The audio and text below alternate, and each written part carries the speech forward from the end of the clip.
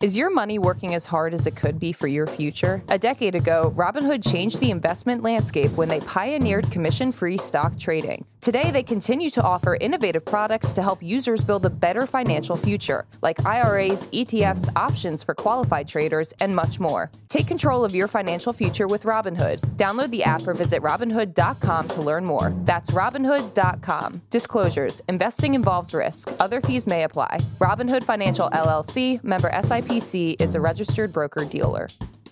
Good Morning Brew Daily Show. I'm Neil Fryman. And I'm Toby Howell. On today's pod, air passenger stress levels are through the roof ahead of the 4th of July travel weekend, as cancellations have already caused airport havoc this week.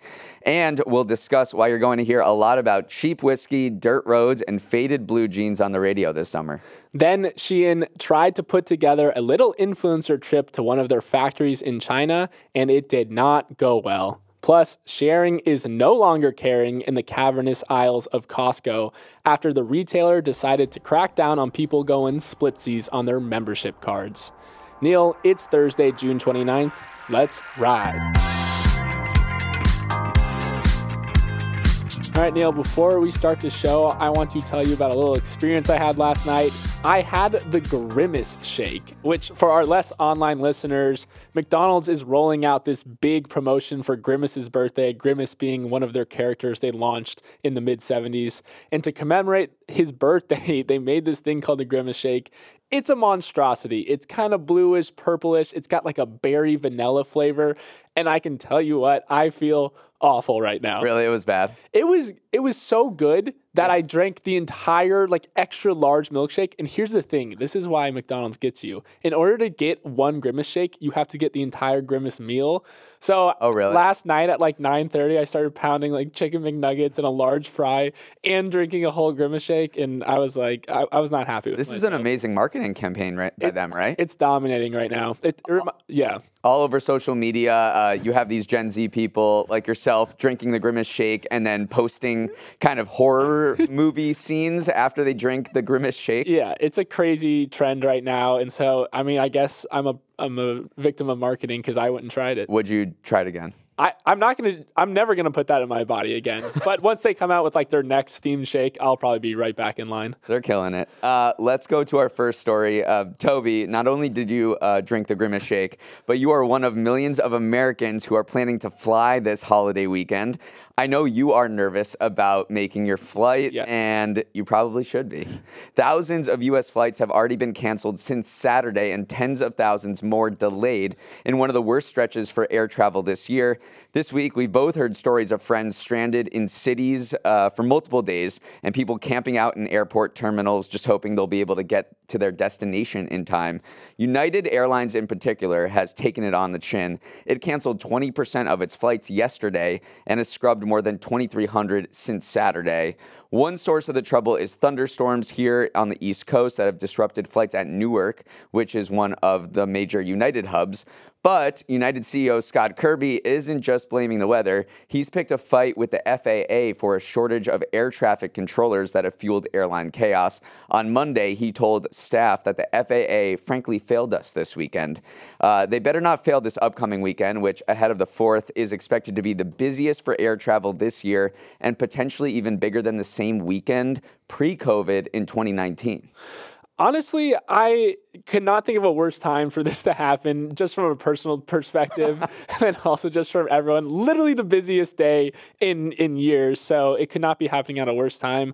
But I feel for the FAA a little bit because it's just so understaffed. So 77% of critical facilities like air traffic control are staffed below the 85% threshold that the agency considers necessary in order to operate. And then you have the major ones in New York and Miami that are staffed at 54% and 66%.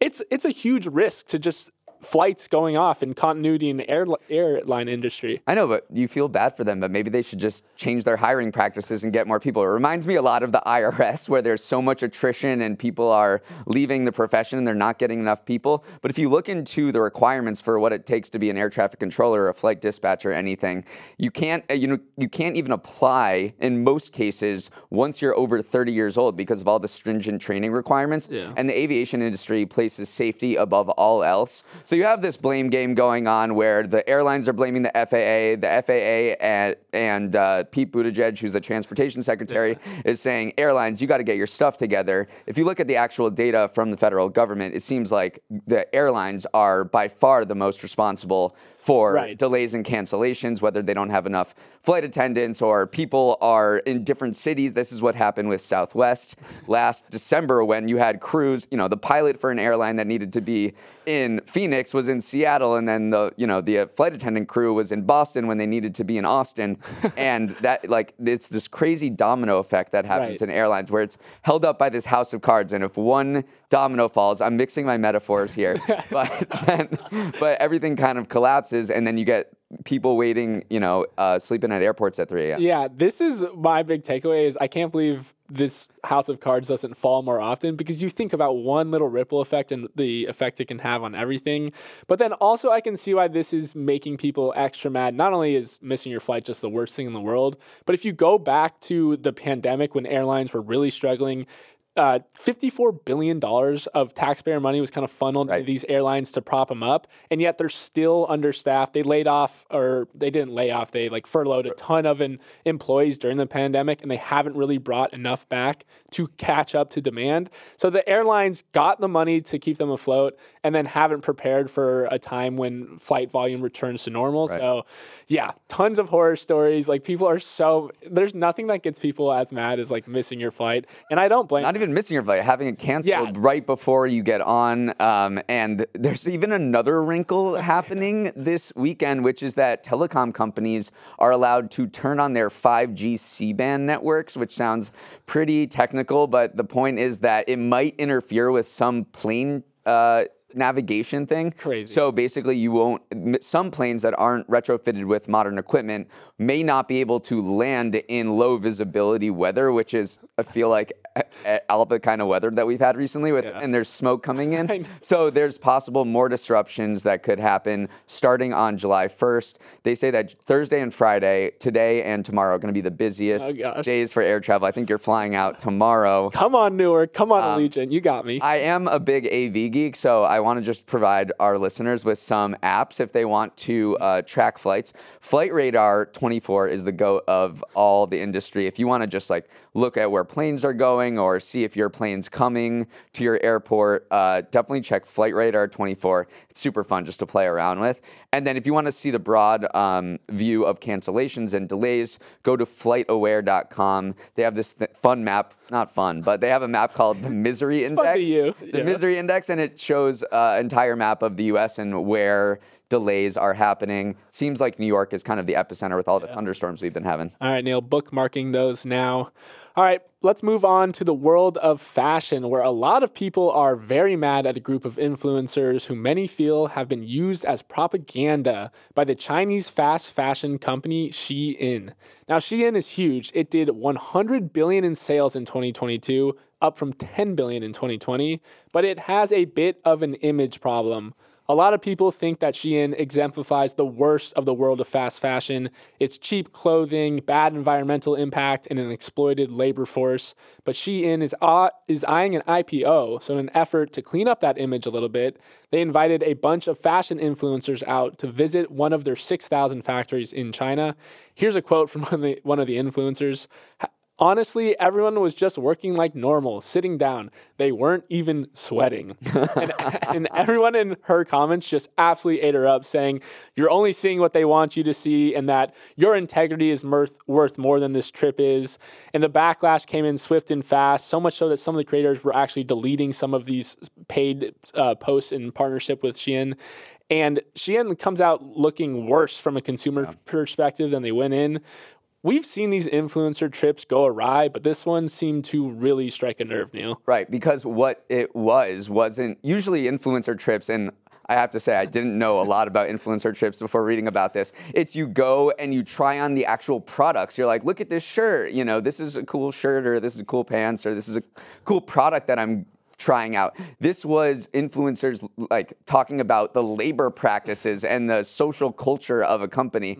And people were like, this is a very ambitious move by Shein to clean up its image. And it completely backfired. I mean, I saw one TikTok that satirized this trip. Yeah. It was an influencer saying that they went to the Triangle Shirtwaist Factory in New York, which infamously burned down and killed, over 140 people. And this influencer was parroting this Shein trip, was like, oh my God, the labor practices are so good here. Right. Everything's so clean. You can leave. And that was kind of the vibe that the Backlash took. Yeah. And another layer too is like, this was a very carefully curated group of 6 content creators who they represented like an array of different body types and backgrounds. And so a lot of people were like, Shein is clearly just exploiting like diverse influencers in order to advance like this narrative. And so that's another reason, like another layer to it, why people were just really seeing through like this ploy from Shein. Maybe we should talk about what the criticisms of Shein are. There's sustainability criticisms that, most of their clothing just ends up in landfills, which is a criticism that's been lobbed at the broader fast fashion industry. And then the big one here that actually U.S. Congress is looking into is that they're using cotton from the Xinjiang province in China, which uses forced labor by the Uyghur Muslim minority. And the U.S. has banned imports from that region. And because of there's this particular loophole that if you ship product to the U.S. that's below $800, it doesn't get checked by Customs and Border Protection, and most Shein hauls are very cheap, like $3. Right. So they're not subject to that, and therefore they can kind of use sketchy materials and things from places that the U.S. has banned to get in. And then when Bloomberg kind of tested the products, they took it into the lab. They were like, yep, this cotton is from Xinjiang province, and Shein is completely skirting the rules. So lawmakers from both sides of the aisle are trying to crack down on this. Yeah, company. we'll definitely see how kind of this controversy plays out in context of their impending IPO. There's no like set date for it or anything, but they want to IPO. Is it a U.S. IPO? They were looking at, because Congress wants the SEC to look into it, so I do think it would happen in the U.S. But it was valued at one point at $100 billion. So like this is a big company we're talking about. So it's crazy. Again, the ripple effect of one influencer trip could factor into a $100 billion IPO. All right, Neil, let's move on. Everyone's favorite big box retail store, Costco, has been struggling a little bit this year with weak sales. So it's taking a page out of your local college bar's playbook and IDing more customers. Yes, I said IDing. Costco has been suffering an epidemic of non-members using members' cards to shop at its stores, and Costco memberships are one of one. You're not allowed to borrow your mom's and cop some sweet deals on 54 tubes of toothpaste. I've tried. But that's exactly what shoppers have been doing, often sneaking away to the self-checkout aisle so they can get away with their dastardly impersonations. So now Costco has warned customers it will be more consistently asking for a photo ID as a cross-reference with the membership card. Neil, can you imagine stress shopping for a 12-gallon bin of peanut M&Ms and the checkout clerk goes, yeah, I'm going to need to see some ID here. Yeah, I mean, there have been all over Reddit, there have been people posting about seeing this crackdown in action. I mean, there's signage across stores now being like, only paid members are allowed to shop. Personally, I feel like, shopping at Costco is a little intimidating anyway. You have to flash your badge everywhere, and I'm just kind of like looking over my shoulder, being like, I'm just shopping here, but, I feel like somebody's looking at me and you have to get your receipt signed, and it's a very, intimidating process. Well, it's also everything is jumbo size too. You feel like you're shopping in like the jumbo aisle. But it's kind of like in other countries of the world, you don't necessarily have to pay for a subway ticket, but you have inspectors come along, and it's kind of like spot checks, and that's kind of what they're doing at Costco too. So you're always looking over your shoulder. Yeah, it's going to be nerve-wracking. But the reason why Costco is so concerned with this is because their membership revenue is a big part of what allows Costco to exist at all. Yeah. So they made $4.4 billion in membership fees in the year ending last August. And that is what allows them to offer these big ticket items at really, really low prices because it is subsidized. So you can get the wholesale prices, even though you're getting the full goods. So that's why it's really a page out of Netflix's playbook, Right. by the way. Let's talk about Netflix because a few weeks ago, they started cracking down on password sharing, and it's been an incredible success. Yeah. I mean, the first couple days that they cracked down on password sharing were their best for U.S. acquisition, ever. Or yeah, in a good long while, yeah. That was hyperbole. But yes, it seemed to have worked at Netflix, and I think a bunch of other subscription services said we gave a lot of people a free lunch for a long time. It's time to crack down. Yeah, literally in Costco's case, a $1.50 hot dog. Well, you can get a free. Have you gone on a Saturday? No. You can get a free lunch. I mean, if you just walk around, do like 3 laps, you're gonna get chicken teriyaki. samples. You're gonna get a taquito. Now we're thinking. You're just gonna. Yeah. I used to fill up all the time on Costco on Saturday. Let's have a little Costco sample lunch date. But I need to get a membership first. I won't tell on you if you don't tell on me. All right, Neil, before we jump into the next story, we're going to take a quick break. Okay, Toby, first of all, just did a fact check. It is the best 4 days of Netflix U.S. acquisition ever. I should never doubt you. Do not doubt me. I wasn't 100% sure when I said that, but it is true. All right, let's get to Neil's Numbers, which is our Thursday segment where I read a ton of news over the week, and I bring you the 3 most interesting facts that I read. Here we go. Are Airbnb's revenues plummeting? One analysis suggests that they are. In a tweet that went really viral, the CEO of Reventure Consulting posted a chart that showed that revenue per available Airbnb listing had plunged in certain cities. In Phoenix, they're down 47%. In Austin, 46%. In Asheville, North Carolina, a pandemic boomtown, they're down 43%. This suggests that struggling Airbnb hosts might have to sell their homes, which could cause shockwaves, not in the good way, to the broader housing market. There are about 1 million Airbnb or VRBO rentals on the market compared to 570,000 homes for sale. But others were skeptical of this Airbnb data, which came from analytics company All the Room. In one vacation town in Tennessee, the hometown of Dolly Parton, who we'll get to in a bit, All the Room's data showed that Airbnb revenue dropped 48%. But the chief economist of another real estate data company called BS and said that Airbnb revenue in that city only dropped 9%. So he doesn't think there's a calamity going on. But still, if you take the midway point of these data sets, it is not good for Airbnb and a sign that the COVID boom of everyone working remotely from a cabin in Montana for a month is maybe coming to an end. It's really sad for a lot of people, too, who have that dream of owning an Airbnb, renting it out, having that as their second stream of income or dual stream of income. And it's such like a TikTok mentality of like, why aren't you buying an Airbnb and or a multifamily home and renting it out? So because times aren't always so good for Airbnb, and the company warned of a booking slowdown.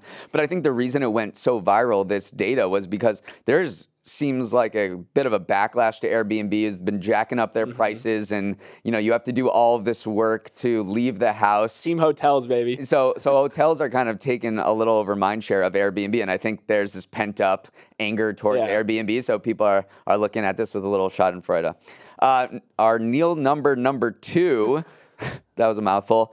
Luxury watches. If there are any luxury watch collectors listening to this pod, there is a Bed Bath & Beyond level sale going on right now. Prices for luxury Swiss watches on the secondary market have fallen to their lowest levels in almost 2 years and are down almost 20% over the last 12 months. Just like a bunch of other types of collectibles, prices of luxury watches soared to records in 2021 with limited supply and raging demand. But as interest rates shot up and recession talk heated up, prices have cooled by a lot.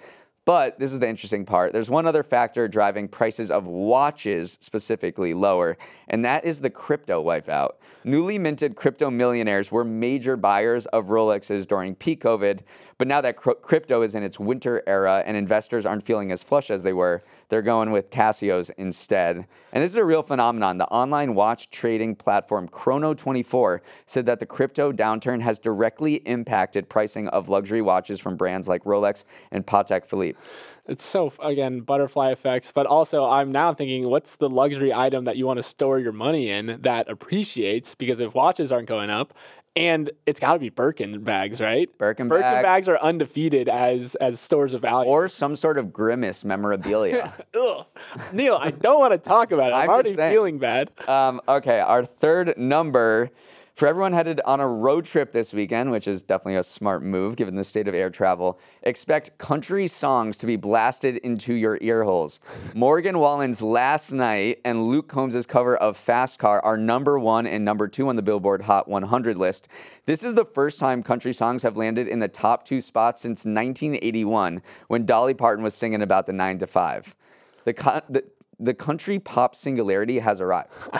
I hear it all the time. I have a couple of friends who are big country music listeners, and I'm done pretending that I don't like it. These songs are good. Like, they're a good vibe. Like, if you're truly hating on country music at this point, like, you're just being a hater. It's definitely, country is just pop at this point with some country instrumentation, like a slide guitar or something. But if you listen to the melodies, it's very poppy. Yeah. There's a lot of hip hop elements that have been exploded by Old Town Road in 2019.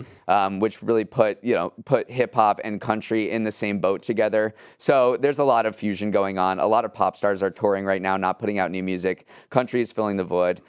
I've liked country for a while, so I'm happy. Let's move on. I want to talk about a particular headline that seems to pop up once every month and always spreads like wildfire. It goes something like, "This European country will pay you to move to our breathtakingly beautiful town with rustic old world charm." Sounds pretty great, huh? Most recently, it was Ireland, which is offering up to $92,000 in renovation reimbursements if you move to its gorgeous remote islands, one of which was featured in the movie The Banshees of Inisherin. Other European countries have dangled similar incentives, particularly in some Sicilian towns, which are selling abandoned homes for $1. Why are they doing this? Well, young people are moving out of these rural villages, and the idea is that luring foreigners to move there through generous subsidies could help revive these towns. The question is, Toby, is this too good to be true? Is this happening? Would you do this? I mean, it's too good to be true in some senses, but it's also doing pretty well in others. So we talked about Ireland. There's been more than 500 applications for that particular program. And then over 300 homes have been sold in that program in Italy. So it is working to the sense that it is driving people there. But a lot of people arrive or apply thinking that they'll handle everything, like they'll help with immigration, they'll help get you resettled. But in reality, it's a renovation budget. So there's just like a little bit of loss in translation here. And it's totally exacerbated by these headlines that you see that go viral because, yes, the companies are technically paying you. Or the countries. Yeah, the countries are technically paying you, but it's not like, here's $200,000, like come live here. And it's as simple as that. So imagine, working with contractors here is tough. I've heard a lot of headaches. Imagine going to a rural Sicilian village, dealing with home renovation, which is already such a headache and so frustrating and a very high stress thing. And, there's so much loss in translation. You don't know the language. So this seems like a little tough. But the problem is very acute. I mean, in this one Sicilian town that's doing this program, they have 40,000 homes, but only 10,000 residents. I don't think that this foreign exchange thing that they're doing is a sustainable solution. It might, provide a little uptick on the margin, but they need to do something just to keep their young people from leaving, like create more jobs. Yeah. All right, Neil, last question on this one. Would you move to Sicily or would you move to Ireland? Oh, Sicily. You're a Sicily guy? Oh, my God. I thought you loved the Banshees. Dude, all I want to do when I retire is just like sit on a Mediterranean beach and eat tinned fish and drink wine and play cards all day. Okay. Like, that is all I want to do. All right, Neil, our final story is one that is very near and dear to me because it involves cramping on a soccer field. This week, a couple of videos of NWSL players getting stretched out by a trainer went viral. As they're getting stretched, the trainer hands them this little shot that looks like a 5-hour energy bottle. But when they take it, they immediately start gagging and rolling around and making a face that looks like they just ate the last wings on Hot Ones. And they kind of did because the liquid they are drinking is called a hot shot, and it's supposed to instantly get rid of cramps.